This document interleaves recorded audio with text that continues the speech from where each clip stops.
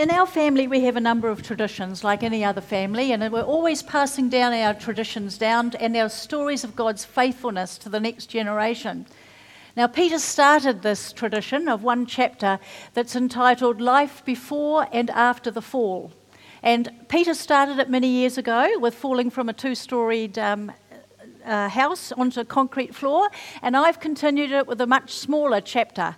But life before and after the fall. Now, it's applicable today for a good reason. I actually was on speaking a month ago or more, and I had a message that I had prepared very diligently. It was almost ready before I did this jolly arm injury.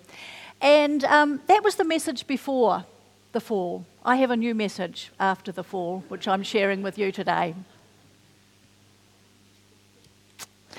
A few weeks ago, Trevor shared with us, 2 weeks ago I think it was, on happiness and all about what happiness is all about. And you know, it's in the deepest part of our being, our soul, that we experience either contentment and happiness or turmoil and frustration.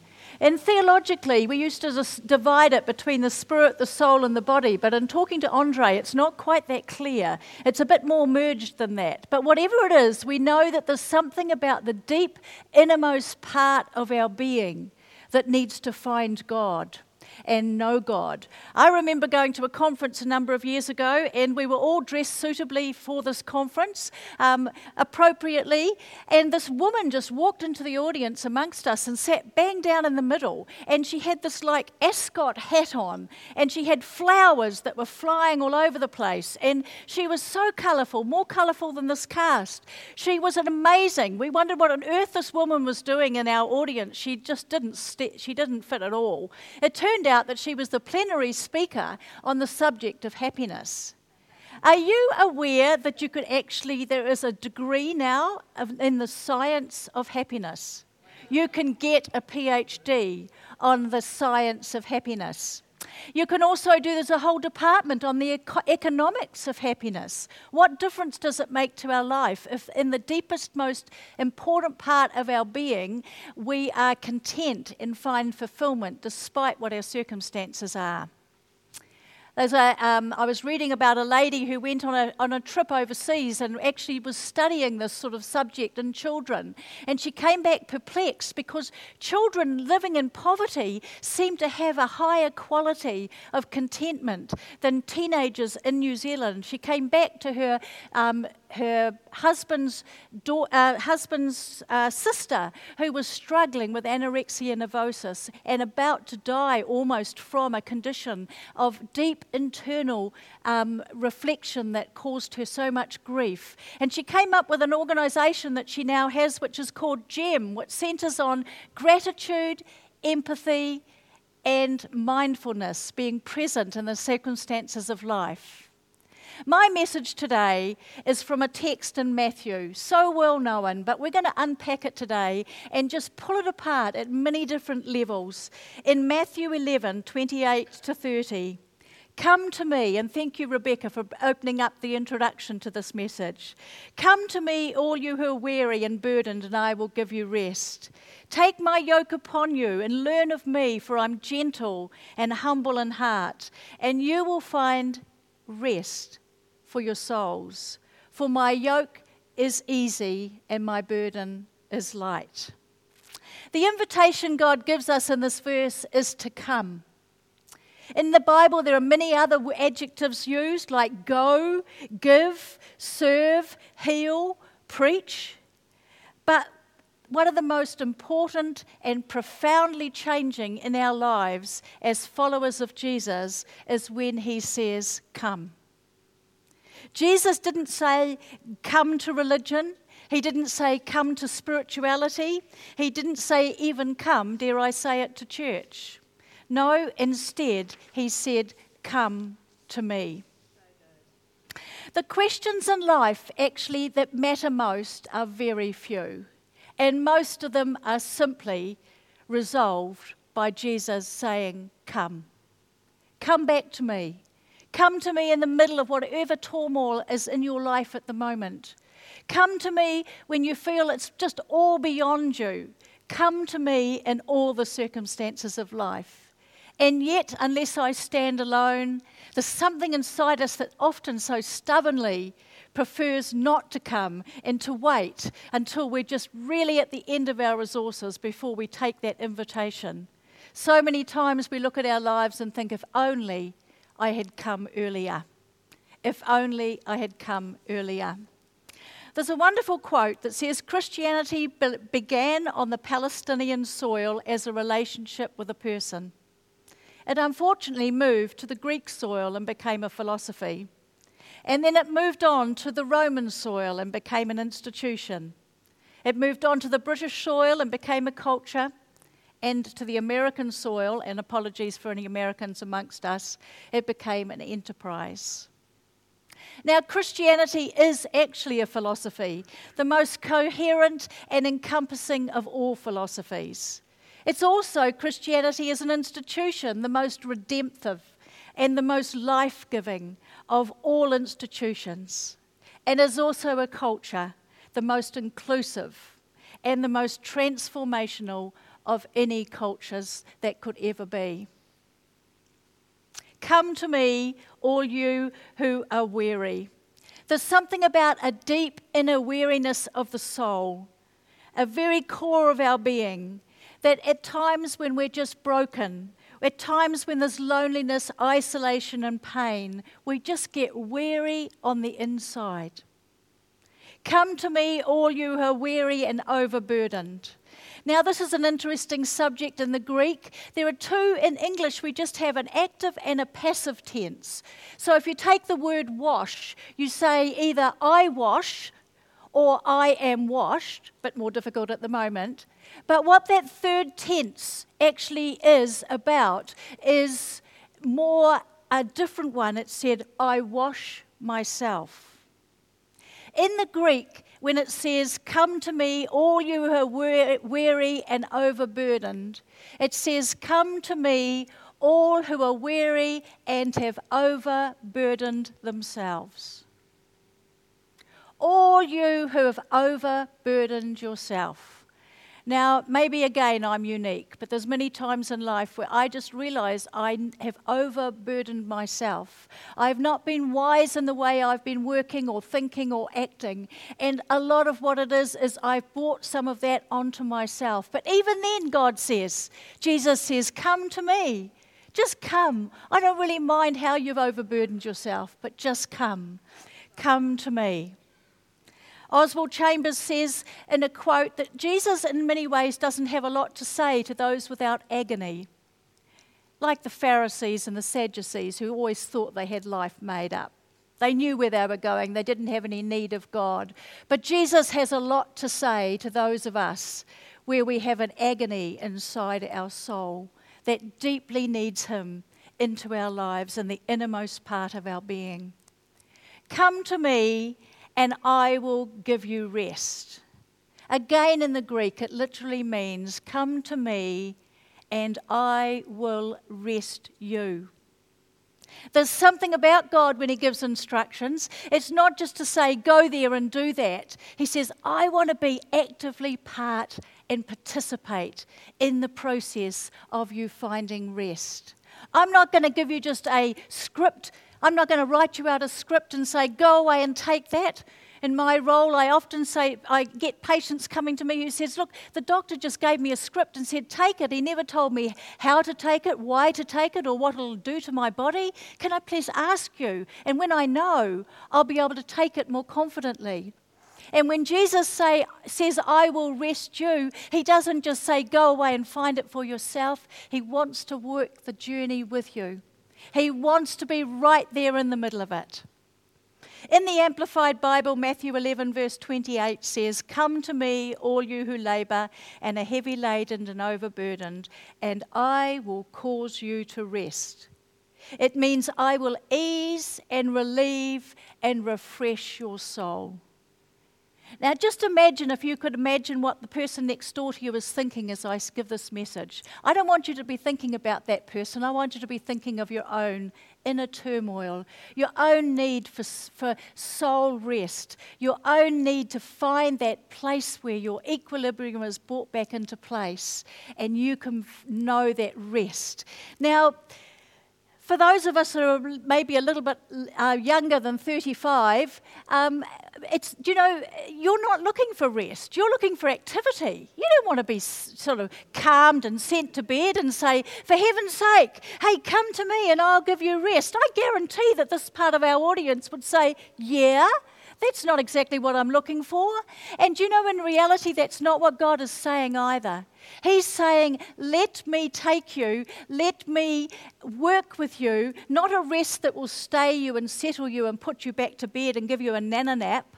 No, a rest that will get you invigorated, that will get you enlivened with hope and with purpose and with destiny so that you'll go out and fulfill all that God has for your life. Every single part of your life. Rest, true rest for the soul, cannot be found outside of God. Come to me, all you who are weary and overburdened, and I will rest you. I will lead you into a wholeness for which your life was intended. I will lead you into a wholeness for which I originally created you. Now, how do we find that rest for the soul? The question is how. And as I said, God doesn't just go out there and give us a prescription and say this is what to do. He also shows us how to find that rest. Now, it's an unusual solution that God gives us to how to find rest. He says, take my yoke upon you. Now, I don't know if it's just me, but I have very many pictures in my mind of oxen harnessed together with a yoke. That does not look like fun, and in fact they're doing it for a reason, and it's normally because they're tilling the soil behind them, and that sounds like a lot of work. But God says to us, Jesus says to us, take my yoke upon you. It's not a TUI ad, yeah, right. It actually is significant, and I want to unpack this morning a little bit about yokes. What is the visual image that you have of a yoke, and how can I change that to being a biblical image? Now, to be honest, the people in Israel at the time would probably have also thought this was a bit of a TUI ad and a joke. For the first century Christians, they would have responded the same way. Now, a leisurely picnic on the banks of the Jordan, maybe floating down the Red Sea without having to actually use anything to keep you buoyant, and maybe actually a holiday in Lebanon might have been a temptation. But Jesus said, no, I want you to take a yoke and I want you to learn how to wear it. There are 3 facts about a yoke that I want to explain today. First of all, we're all wearing a yoke today. There is not one person in the audience today that is yokeless. You all have a yoke. Interesting? It's a little bit like, we all need to become a disciple. But it's the same sort of concept. You're a disciple of something now. You're following something now, whether it's Jesus or not. Whether the yoke that you're wearing now is his yoke or another yoke that you've placed upon yourself. The question is not, are you wearing a yoke, but which yoke are you wearing? And it's all about switching yokes. It's switching the things that burden us down, that we've allowed ourselves to become overburdened with, and shifting it to the yoke that Jesus says, I want you to wear. And thirdly, it's all about wearing a yoke, it's all about switching yokes, and it's all about the fit. It's all about the fit. Jesus says that even though your mind might say this is unusual, the yoke is easy to bear. It is fitting. It is actually appropriate for you. In Matthew 11 verse 30 it says, for my yoke is wholesome, useful and good. My yoke is not harsh, hard, sharp or pressing, but it's comfortable, it's gracious and it's pleasant. And my burden is light and easy to be borne. So often we just read scriptures. I mean, this passage of scripture you must have read 1,000,000 times, but how often have you unpacked it as to what the yoke is? And why is it easy to bear? Why is it not uncomfortable like this darn cast which I'd like to cut off every night when I go to bed? Why is it not something that just fits me and I just feel at ease at wearing? What was Jesus' yoke? Well, you may not have asked this question before. You may have assumed that you knew what the yoke was. But I want you to stop for a minute and think with me. There are two important things that Jesus said about his yoke that he wore. He said he called it my yoke, something that not only is he asking us to wear, but he wears himself. This is the key, is the yoke is something that he wears himself, and it can be seen by others that saw and worked and lived with Jesus in his time down on earth. It was visible. You might have only had to be closer to him to see it, but if you were part of the disciples, if you were part of the inner circle, or even if you were in a crowd like this today, people could pick up the yoke. They could visibly, tangibly feel it. And another point about it is that Jesus said he has worn that yoke for all of eternity. All of eternity, Jesus was harnessed in this yoke. He wore it from before creation, from before the time that he took on flesh and blood and came down to our earth, and he wore it for the whole of his time on earth, and Jesus wears that yoke now, in eternity, in heaven. What is this yoke that he says refreshes him, that brings him great joy and great purpose, and that is something that he wants us to share and to wear? Well, like many other passages in Scripture, when we start to tease them and pull them out, we often take those verses completely out of context and pop them over here, and we've got no idea what verses came before or after them. Those very famous verses we read, if I asked you to close your Bibles and not look at them now, would you know what the verses that before that actually were about? Would you actually know them? Would you actually have read them many times? Certainly not as many as those ones that we read out at the beginning. But the key to what the yoke is found in the verses that precede. Jesus says in the verses that precede, "Father, I thank you that you are Lord and supreme ruler over heaven and earth, and that you have hidden the great revelation of your authority from those who are proud and wise like the Pharisees and think of themselves in their own eyes as having it all together. Instead, you have shared it with those who humble themselves before you." Matthew 11:26 to 27 says, and this is the key to finding out what the yoke is, "Father, your plan delights your heart, as you've chosen this way to extend your kingdom, to giving it to those who become like trusting children." This is out of the Passion Translation. "You have instead," says Jesus, "entrusted me with all that you are and all that you have. And no one fully and intimately knows the Son except the Father, and no one fully and intimately knows the Father except the Son. But the Son is able to unveil the Father to anyone he chooses." The verses that unlock what this yoke is. Jesus says, "Come to me and take my yoke upon me." It actually emerges out of his prayer.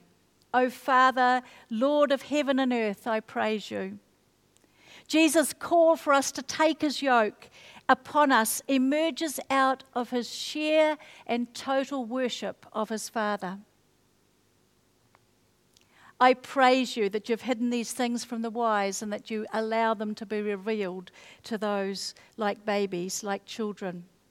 And it emerges out of his affirming that all things have been handed over to you, my Father, and no one except the Son knows the Son except the Father, and no one knows the Father except the Son.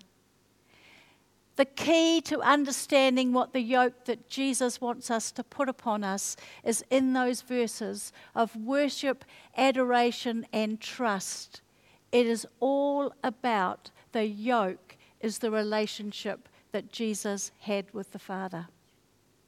The yoke that he wants us to bear is about a relationship that's deep and significant and connects me to the God of the universe.